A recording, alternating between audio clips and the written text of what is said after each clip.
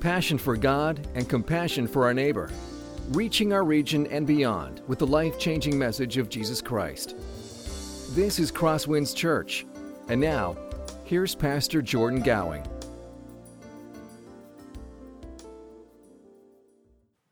And the rest of us, this morning, the morning that we return to 1 Samuel. So if you have a Bible, go ahead and open up to 1 Samuel chapter 17. That's our passage this morning. We're looking at David and Goliath, all right? So we're getting right back into it. One of the most well-known stories, not just in the church, probably outside the church as well. And it is a regular occurrence when it comes to this passage to hear it really misused. Regular occurrence to hear in sports talking about David taking down Goliath. I did a quick online search this past week to look at how this passage is interpreted, and I found a number of books talking about business and leadership principles that you can gain from this story, spiritual principles that you can gain from this story, even principles on how to be an effective pastor from this story. And I want us to just consider that this story isn't primarily a feel-good underdog story that we can use to learn how to be courageous, how we can learn to persevere against impossible odds. It's not about facing your giants, as one popular Christian book claims. This is a passage that we must look at in context. We have to understand this passage, not just in the context of what it's saying here in chapter 17, but really what is being said in the book of 1 Samuel as a whole, what is being said in the entire Bible. How does this fit in? What is the Bible trying to communicate to us? And so since we've been gone from 1 Samuel for a couple months, I figured it'd be appropriate for us to just remind ourselves, kind of set the stage for what is the purpose of this book. Why has God given us in the Bible the story of 1 Samuel, 2 Samuel? Where does it fit in? What does it matter? Is it just a collection of loose stories? And if we consider that, we'll see, or we can remember from a couple months ago, that 1 Samuel is this book that is primarily about one thing, and that is about our need for a king. But it's not just our need for a king, it's our need for a king who is going to point us to the true king, to point us to the King of Glory. That's the message of 1 Samuel. We need a king who is going to point us to the true King of Glory, God himself. That's where the story of 1 Samuel starts. It starts in this time where there is no king, and the people of Israel are morally and spiritually bankrupt. And part of that is because of their wicked leaders. And so God, in response to wicked leaders, graciously gives them a prophet and a leader. His name is Samuel. And under Samuel's leadership, the people of Israel, they return to the Lord. They follow the Lord for the first time in generations. But it's the end of Samuel's life. As it draws nearer, the people, they don't have this heart to truly follow after God. And so they ask for a king.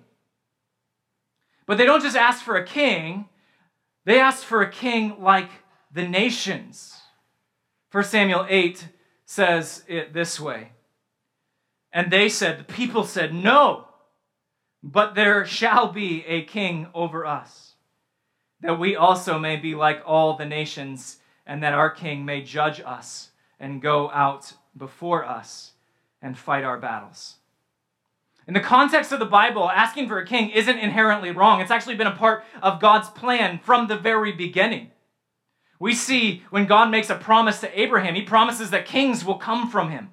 He reiterates this promise over and over to Abraham's descendants. Deuteronomy chapter 17, we see that God actually has a plan for kings when that is a part of the nation of Israel. The problem isn't that they ask for a king, it's that they ask for a king like the nations. In other words, what they're asking for is not a king that will point them to the King of Glory, what God's plan actually is. Instead, they're asking for a king who will replace the true king. Rather than pointing them to God, they ask for a king who will replace God. And we see over the course of 1 Samuel 9 through 16, the account of Saul as he is the king over God's people. God gives them exactly what they asked for. They asked for a king like the nations. God says, all right, here is a king like the nations. From the very moment we encounter Saul, he's not just a good guy who ends up falling away at the end. He is massively missing the point of what does it mean to be God's faithful king. And over the course of Saul's reign, he persistently, habitually rejects God, rejects the King of glory, goes his own way. And so God, in 1 Samuel 15, 1 Samuel 13, rejects Saul as well, and instead chooses a king after his own heart. And that's what we saw in 1 Samuel 16. It's David. 1 Samuel 16 is this turning point in the book of 1 Samuel, because for the rest of the book, we're catching this contrast between David, this faithful king, and Saul, this king like the nations. The rest of 1 Samuel is all about the faithful king who follows the Lord, who leads the people in following after God, and then Saul, a king who desperately tries to cling to power and rejects God and his plan for the rest of his life. That's the context with which we enter into 1 Samuel chapter 17. If you have your Bible open, you'll notice that this is a lengthy narrative, 58 verses.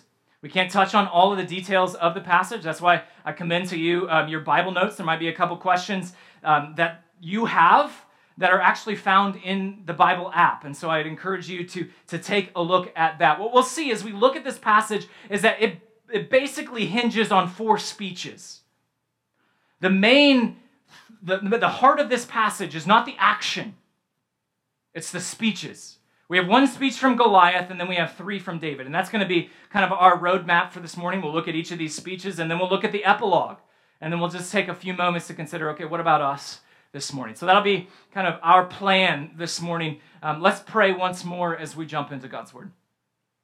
Father, we join your servant David, who centuries ago said, the law of the Lord is perfect, reviving the soul.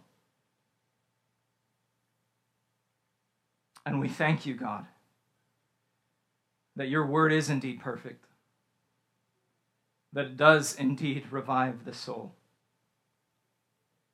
And God, as we approach your word this morning, we do ask that you would give us eyes to see, that you would give us ears to hear. Holy Spirit, we ask that you would speak to us this morning so that we might glorify you. We ask these things in Jesus' name and for Jesus' sake. Amen. All right, let's look at our first speech, and that's verses 1 through 11 with Goliath and Israel. The text starts kind of by setting the scene in verses 1 through 3. It says this: Now the Philistines gathered their armies for battle, and they were gathered at Soko, which belongs to Judah, and encamped between Soko and Azekah in Ephes Damim. And Saul and the men of Israel were gathered and encamped in the valley of Elah, and drew up in the line of battle against the Philistines. And the Philistines stood on one side of the mountain, and the Israelites stood on the mountain on the other side, with a valley between them. A map is worth 1,000 words in this example. So let's go ahead and throw that map up here of kind of what we're talking about. The Philistines have been subdued by the Israelites for several years at this point, and now they're leaving behind the coastlands right next to the Mediterranean Sea, and they're following this path through the mountains up to the heartland of Judah. And this pass through the mountains, as it goes up into the highlands, the mountains of Judah, is called the Valley of Elah. It goes from Gath, this Philistine city near the Mediterranean Sea, all the way up to Bethlehem. And the Philistines, they begin marching up this pass in order to take over Israel. But the Israelites become aware of it, and after about 8 miles of this Philistine advancement, the Israelite army goes out to meet them, and these battle lines are drawn in this Valley of Elah. And what we have is this deep ravine, and in between these two camps of armies, on the south side of this ravine is the Philistine army, and on the north side, on this other mountain, is the Israelite army. And this dissolves into a standoff. The Philistines, they can't advance any further into the heart of Israel. The Israelites, they can't push them back to the coastlands. So the Israelites, they've in one sense, they've won a victory in stopping a total takeover, and yet they haven't won a complete victory by pushing the Philistines out of their territory. So that's the context here in the first few verses. Verse 4, and there came out from the camp of the Philistines a champion named Goliath of Gath, whose height was 6 cubits and a span. He had a helmet of bronze on his head, and he was armed with a coat of mail, and the weight of his coat was 5,000 shekels of bronze. And he had bronze armor on his legs, and a javelin of bronze slung between his shoulders. The shaft of his spear was like a weaver's beam, and the spear's head weighed 600 shekels of iron, and his shield bearer went before him. So here we see why the Philistines weren't able to the Israelites weren't able to push the Philistines back to the coast. It's because of Goliath. Goliath was a monstrosity, to put it mildly. Not only was he incredibly tall, he was also heavily armed. If you look at this chunk of verses here, this is the longest description in the entire Bible of someone's armor. And the point is very clear here. It's trying to get this point across. It's saying Goliath is this awesome and terrifying foe. He is massive. Who could possibly stand against someone that is this big, this well armed, and has weapons such as him? Verse 8. He, Goliath, stood and shouted to the ranks of Israel, "Why have you come up to draw up for battle? Am I not a Philistine, and are you not servants of Saul? Choose a man for yourselves and let him come down to me. If he is able to fight with me and kill me, then we will be your servants. But if I prevail against him and kill him, then you shall be our servants and serve us." Here we see that Goliath issues this challenge. Rather than this battle that involves both armies, he's just saying, hey, why doesn't one person from Israel come forward to fight me? And the winner between us in this one-on-one matchup, they'll win the war. And to understand what Goliath is saying here, we have to understand how ancient people saw battles. Ancient battles, according to ancient people, weren't just a battle between two armies, or in this example, between two people. They were primarily a battle between two different gods. And so the prevailing wisdom of the day was whoever's army won, that was the stronger god. So, in this battle between Israel and the Philistines, it is not just a matchup between these two nations. It's actually a matchup between the Lord, between Yahweh, Israel's God, and between the Philistines and Dagon, their chief god. But it goes a little bit further. Not only was this true of nations' armies fighting one another, but if the gods have to work out who's stronger between national armies, they could just do the exact same thing between two people. And so what Goliath is saying here is, let's spare some unnecessary bloodshed. We're trying to prove whose God is stronger, whose God is better, whose God is more worthy of service. So why don't we just go one-on-one? I'll represent Dagon. One of you come forward. You represent the Lord. You represent Yahweh. The winner gets to take all because their God is supreme. So what Goliath is saying here is he's saying, hey, you know what? Dagon challenges the Lord. He challenges Yahweh to a battle to see who is superior. Verse 10. And the Philistines said, "I defy the ranks of Israel this day. Give me a man that we may fight together." So here Goliath's words, they're not just a challenge to Israel. They are a challenge to Israel. They are also a challenge to the God of Israel.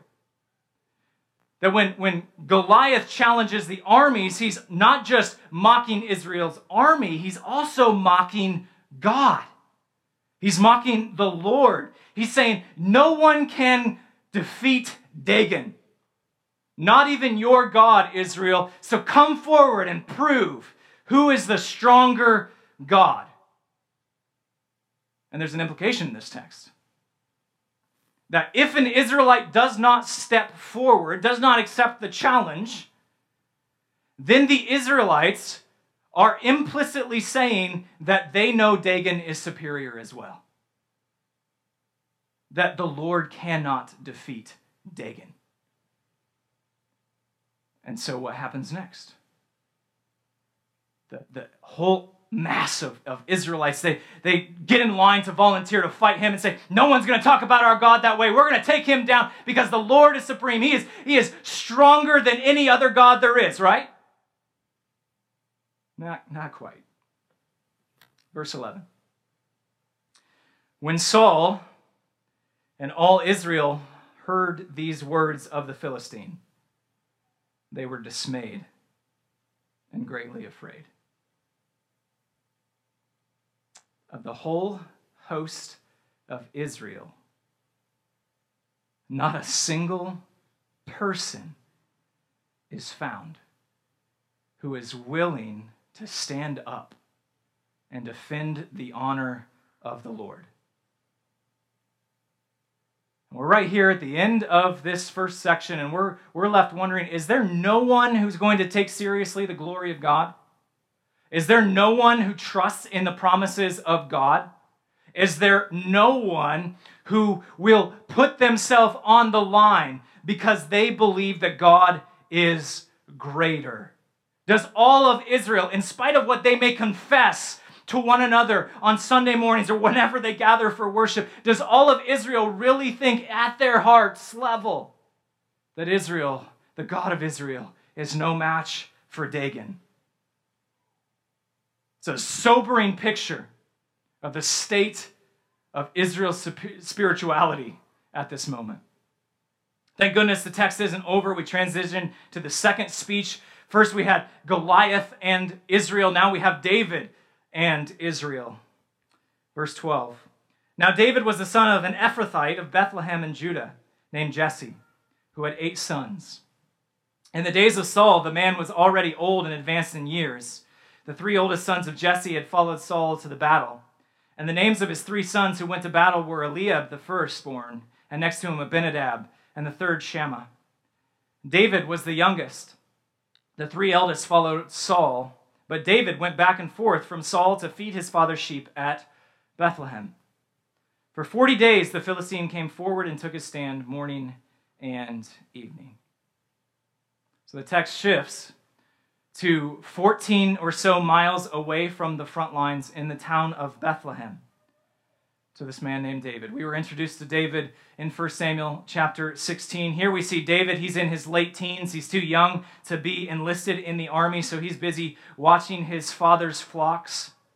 The stalemate between Israel and the Philistines has lasted for some time. We see in verse 16 that this lasts for 40 days. And so over the course of those 40 days, David has made a number of journeys from Bethlehem to the front lines and then back. And providentially, he's about to make another trip. Verse 17. And Jesse said to David his son, take for your brothers an ephah of this parched grain and these 10 loaves and carry them quickly to the camp to your brothers. Also take these 10 cheeses to the commander of their thousands. See if your brothers are well and bring some token from them. Now Saul and they and all the men of Israel were in the valley of Elah fighting with the Philistines. And David rose early in the morning and left the sheep with a keeper and took the provisions and went as Jesse had commanded him. And he came to the encampment as the host was going out to the battle line, shouting their war cry. And Israel and the Philistines drew up for battle, army against army. And David left the things in charge of the keeper of the baggage and ran to the ranks and went and greeted his brothers. So here we see that David has made another trip from Bethlehem to the front lines to check on his brothers, but this time is different because of the timing. At this time, David arrives right when the Israelite army is going out to gather on the hill to stand opposite of the Philistines and making this war cry, showing we're not afraid of you, even though they really are. And his brothers aren't in the camp, and so David goes to the front lines for the first time to check on his brothers. And that's when the narrative shifts. Verse 23. As he talked with them, behold, the champion, the Philistine of Gath, Goliath by name. Just a side note. The name Goliath is rarely used in this passage. Most of the time, the text just refers to him as the Philistine. It's a challenge to the God of Israel. It's not focusing on the individual. It's focusing on this challenge to God himself. The Philistine of Gath, Goliath by name, came up out of the ranks of the Philistines and spoke the same words as before. And David heard him. And those last 4 words change everything. And David heard him. For 6 weeks, Goliath has challenged the people of Israel to defend the honor of Yahweh twice a day for 40 days. And for 6 weeks, no one has volunteered. The message is clear. The failure of Israel is complete. The army has failed.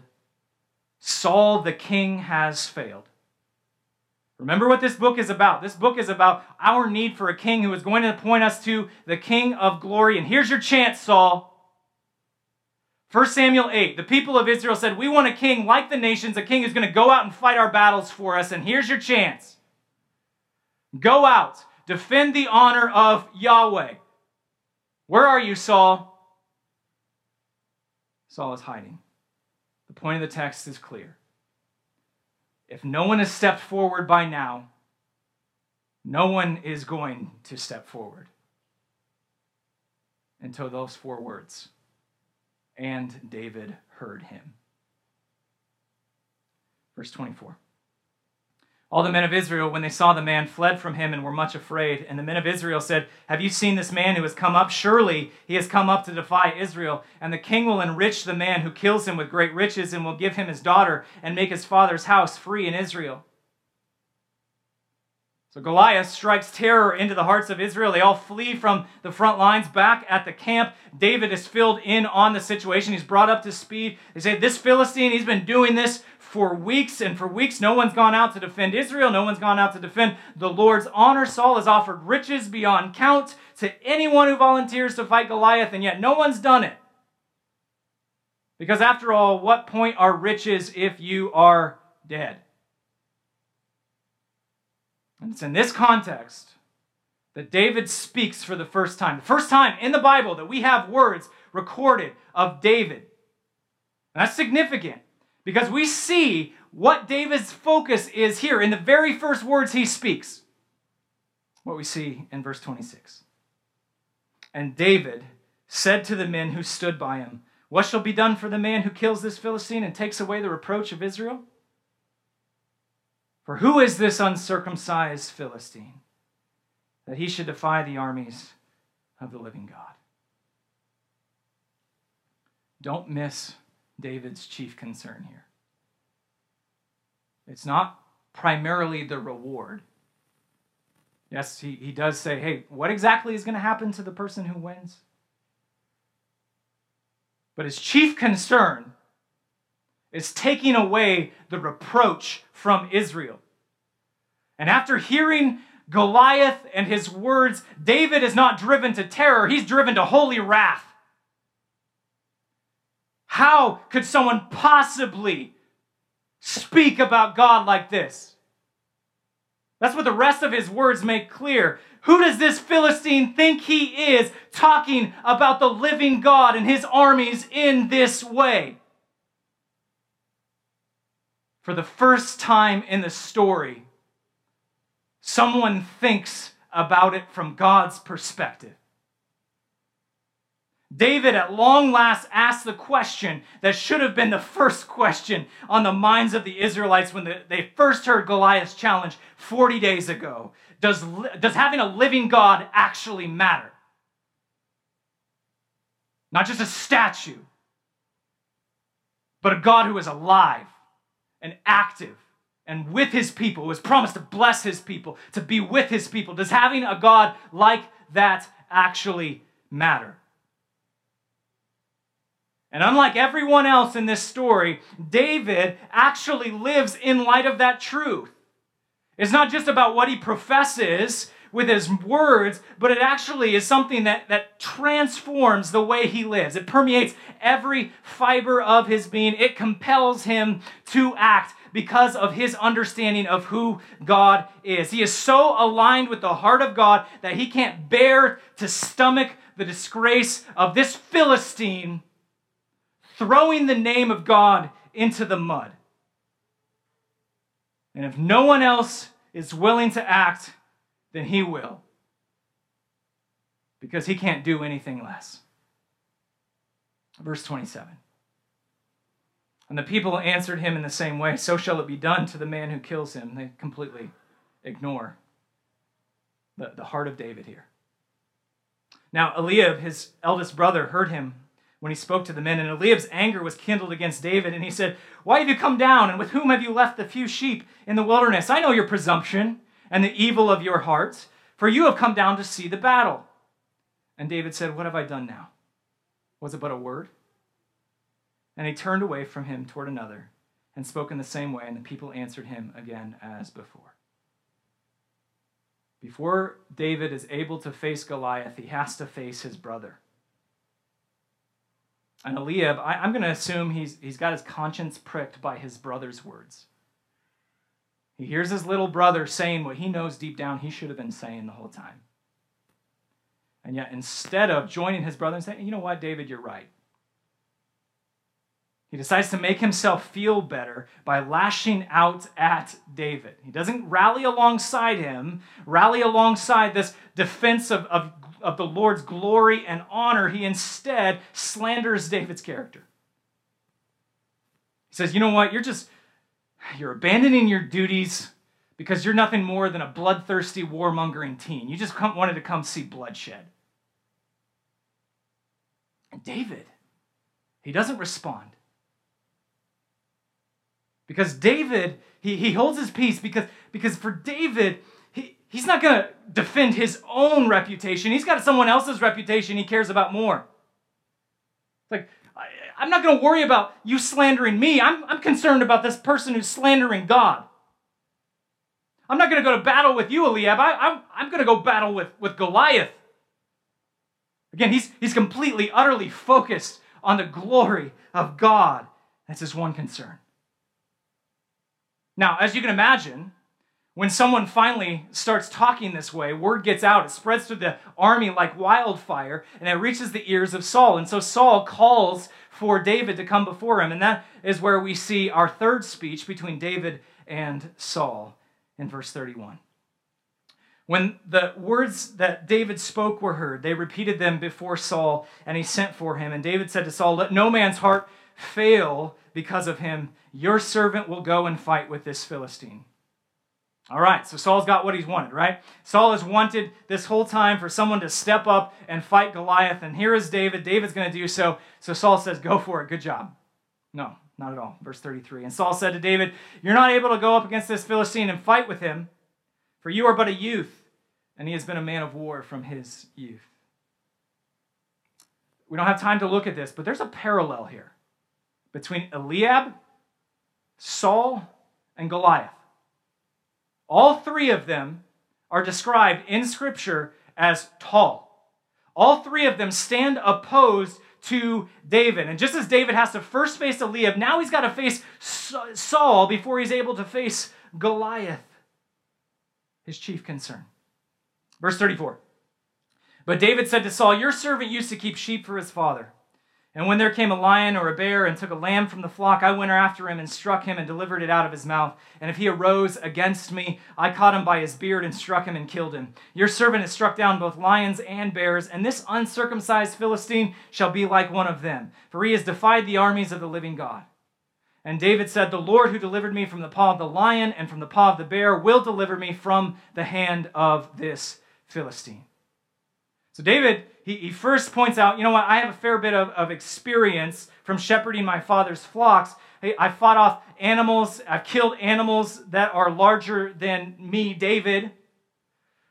Goliath shouldn't be any different because for David here, The fact that this uncircumcised Philistine is desecrating the name of God, he's nothing more than a wild beast.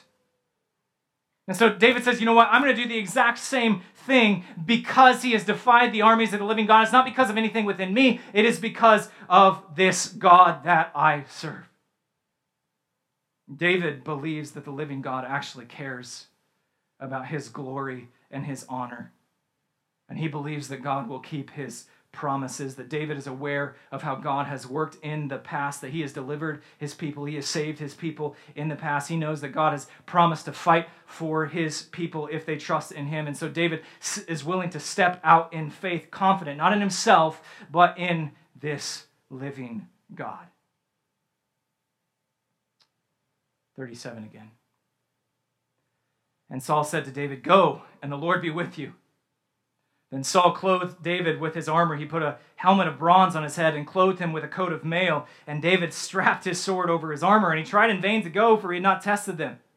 Then David said to Saul, "I cannot go with these, for I have not tested them." So David put them off. Then he took his staff in his hand and chose 5 smooth stones from the brook and put them in his shepherd's pouch. His sling was in his hand, and he approached the Philistine.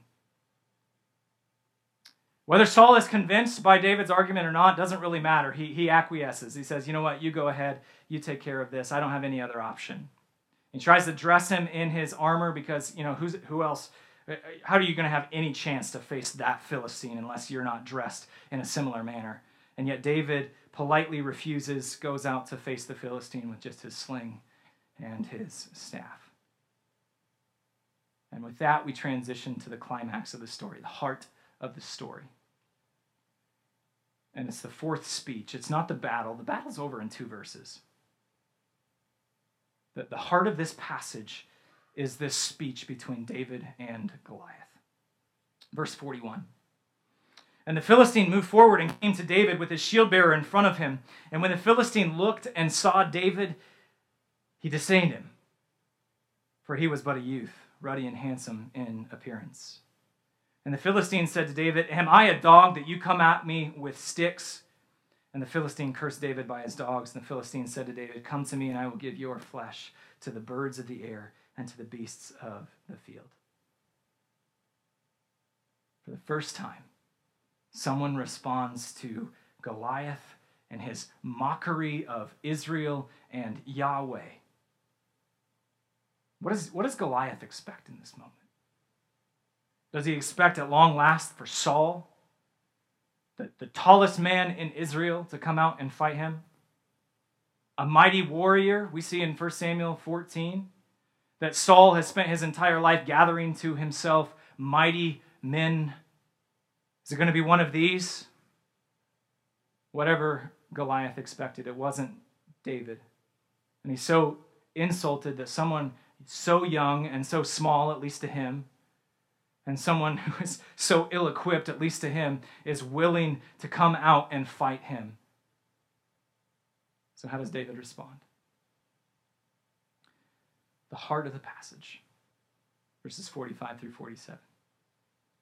Then David said to the Philistine, "You come to me with a sword and with a spear and with a javelin, but I come to you in the name of the Lord of hosts, the God of the armies of Israel, whom you have defied. This day the Lord will deliver you into my hand, and I will strike you down and cut off your head. I will give your dead body to the host of the Philistines. I will give the dead bodies of the host of the Philistines to the birds of the air and to the wild beasts of the earth, that all the earth may know that there is a God in Israel, and that all this assembly may know that the Lord saves, not with the sword and spear, for the battle is the Lord's, and he will give you into our hand." David's speech, again, the heart of the chapter, he recognizes what the Philistines and what the rest of the Israelites do not. It is not military strength that is going to win the day. It is the Lord who keeps his promises. It is the Lord who is concerned about his glory and honor. If you have a Bible, just flip back a couple chapters to 1 Samuel chapter 2. We saw this several months ago, that the song that we see from Hannah here at the beginning of 1 Samuel, in 1 Samuel 2, verses 1 through 10, is the lens through which the rest of the book is supposed to be read. And this song ends like this. He, God, will guard the feet of his faithful ones, but the wicked shall be cut off in darkness, for not by might shall a man prevail. The adversaries of the Lord shall be broken to pieces. Against them he will thunder in heaven. The Lord will judge the ends of the earth. He will give strength to his king and exalt the horn of his anointed. And David's words here in chapter 17 drip with the exact same themes. Not by might shall a man prevail. How will David overcome? It is because the Lord will give strength to his king. It's as if David is saying, Goliath, you have no idea who this God is that you are messing with, and you are as good as dead because you have mocked the living God. Notice that he doesn't just express confidence in God's deliverance. He also lists two reasons why God is going to deliver. The first one's found in verse 46. That all the earth may know that there is a God in Israel. Why will God act? It is because God desires for all nations to see his glory. That's the heart of God. God is not satisfied with just some small corner of the world knowing the truth of who he is. His mission is global. His desire is for people from all nations, from every language, nation, tribe, and tongue to see and believe and trust in the unfathomable glory of this God. And so God will be at work so that the nations will see the glory of this God. There's another reason in verse 47. And that all this assembly may know that the Lord saves, not with sword and spear. The second reason is because God desires for his people to trust him more. God wants his people to trust him more. Not only does God want the whole earth to know his glory, he also wants his people who, in this chapter, their faith is anemic at best. He wants them to see and believe how great and faithful and awesome their God is. He's not just satisfied with lip service. He's not satisfied with one David. He wants his entire people to have the faith of David. And that's the purpose of a king, remember? To lead his people in this type of faith. He wants all of his people to grow in their faith and their trust in his good promises. That he wants a people to run to him and to trust him. David tells this Philistine that he is as good as dead for his insults against the living God, and that's exactly what happens. I'm calling the rest of this chapter an epilogue because that's exactly what it is. If we grasp David's words in verses 45 through 47, everything else is just a foregone conclusion. We already know the outcome. Verse 48, when the Philistines rose and came and drew near to meet David, David ran quickly toward the battle line to meet the Philistine. And David put his hand in his bag and took out a stone and slung it and struck the Philistine on the head. The stone sank into his forehead and he fell on his face to the ground. So David prevailed over the Philistine with a sling and with a stone, and he struck the Philistine and killed him. There was no sword in the hand of David. Then David ran and stood over the Philistine and took his sword and drew it out of its sheath and killed him and cut off his head with it. When the Philistines saw that their champion was dead, they fled. And the men of Israel and Judah rose with a shout and pursued the Philistines as far as Gath and the gates of Ekron, so that the wounded Philistines fell on the way from Shaarim to as far as Gath and Ekron. And the people of Israel came back from chasing the Philistines, and they plundered their camp. And David took the head of the Philistine and brought it to Jerusalem, but he put his armor in his tent.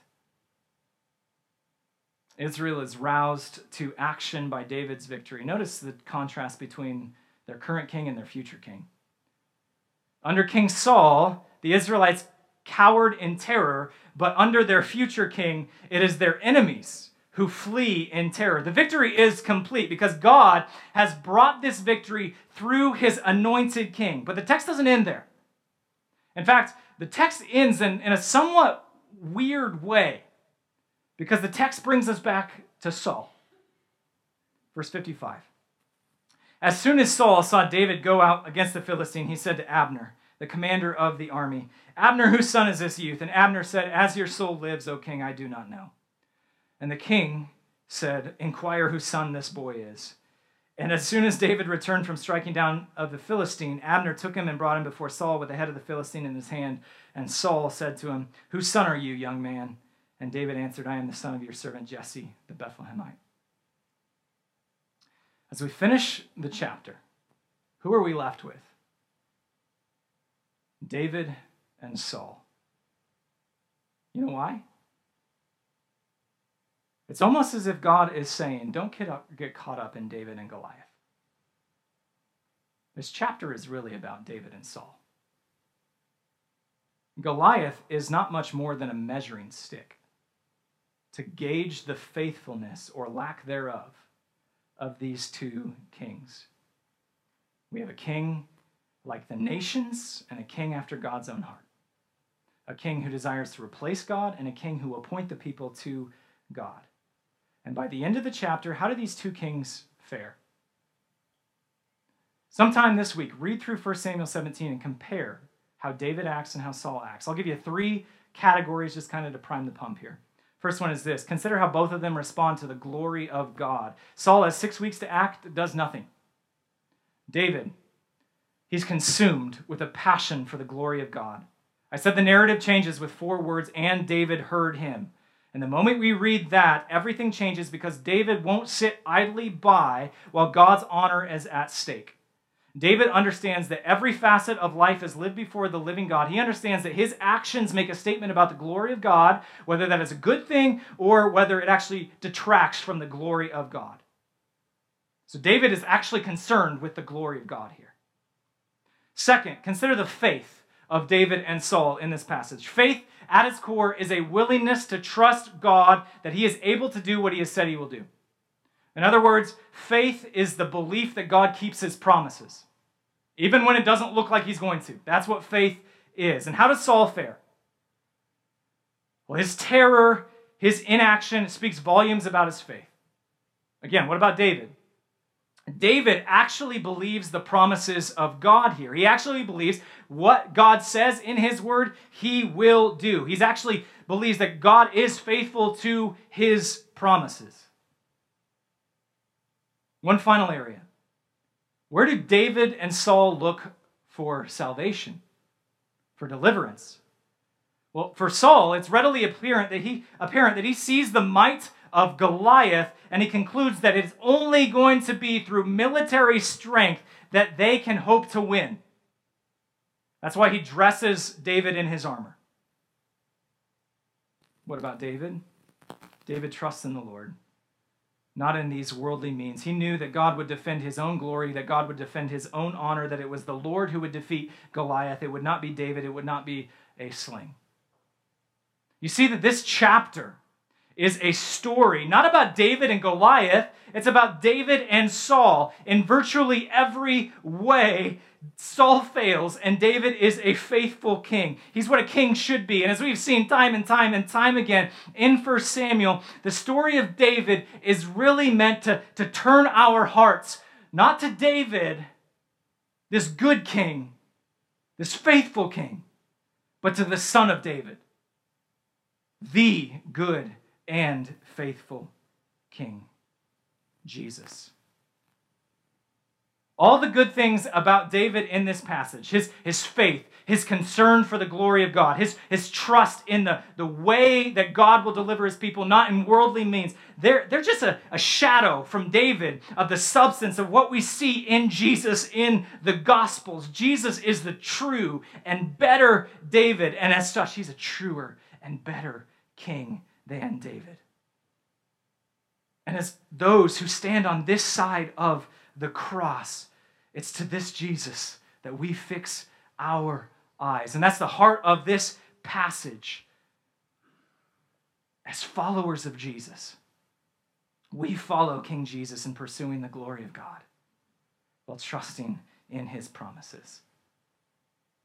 We follow King Jesus in pursuing the glory of God while trusting in the promises of God. You want to know how you can take this passage, David and Goliath, and apply it to your life. It's not by saying, be courageous, or have faith, or you can do anything. It is instead by fixing your eyes on Jesus, the Son of David, the truer and better David, to see King Jesus consumed with the glory of God. King Jesus, this God who trusts, this King who trusts in the promises of God, even though it leads him to the very cross. This Jesus who has the power to slaughter all of his enemies with a word, and yet instead trusts on the Lord for deliverance, even though that means he is put to death by his enemies. The story of David and Goliath, the story of David and Saul, is really a story about David and the son of David. It's a cry for us to follow our King, to follow Jesus in pursuing God and his glory and trusting in his promises. Let's pray. Father, we thank you for your word. We thank you that you still speak through it. What an incredible gift that we have a God who lives, a God who still speaks. Lord, we ask that you would help us to be a people who are concerned with your glory, like David, consumed with the glory of God, who have faith, who actually believe and trust you for your promises, and a people who do not look to worldly means to accomplish your purposes, but instead look to you. Help us, God. It's in Jesus' name we pray. Amen. This has been a presentation of Crosswinds Church. More of Pastor Jordan's sermons can be found online at crosswinds.tv. Thanks for being with us, and may God continue to enrich your life.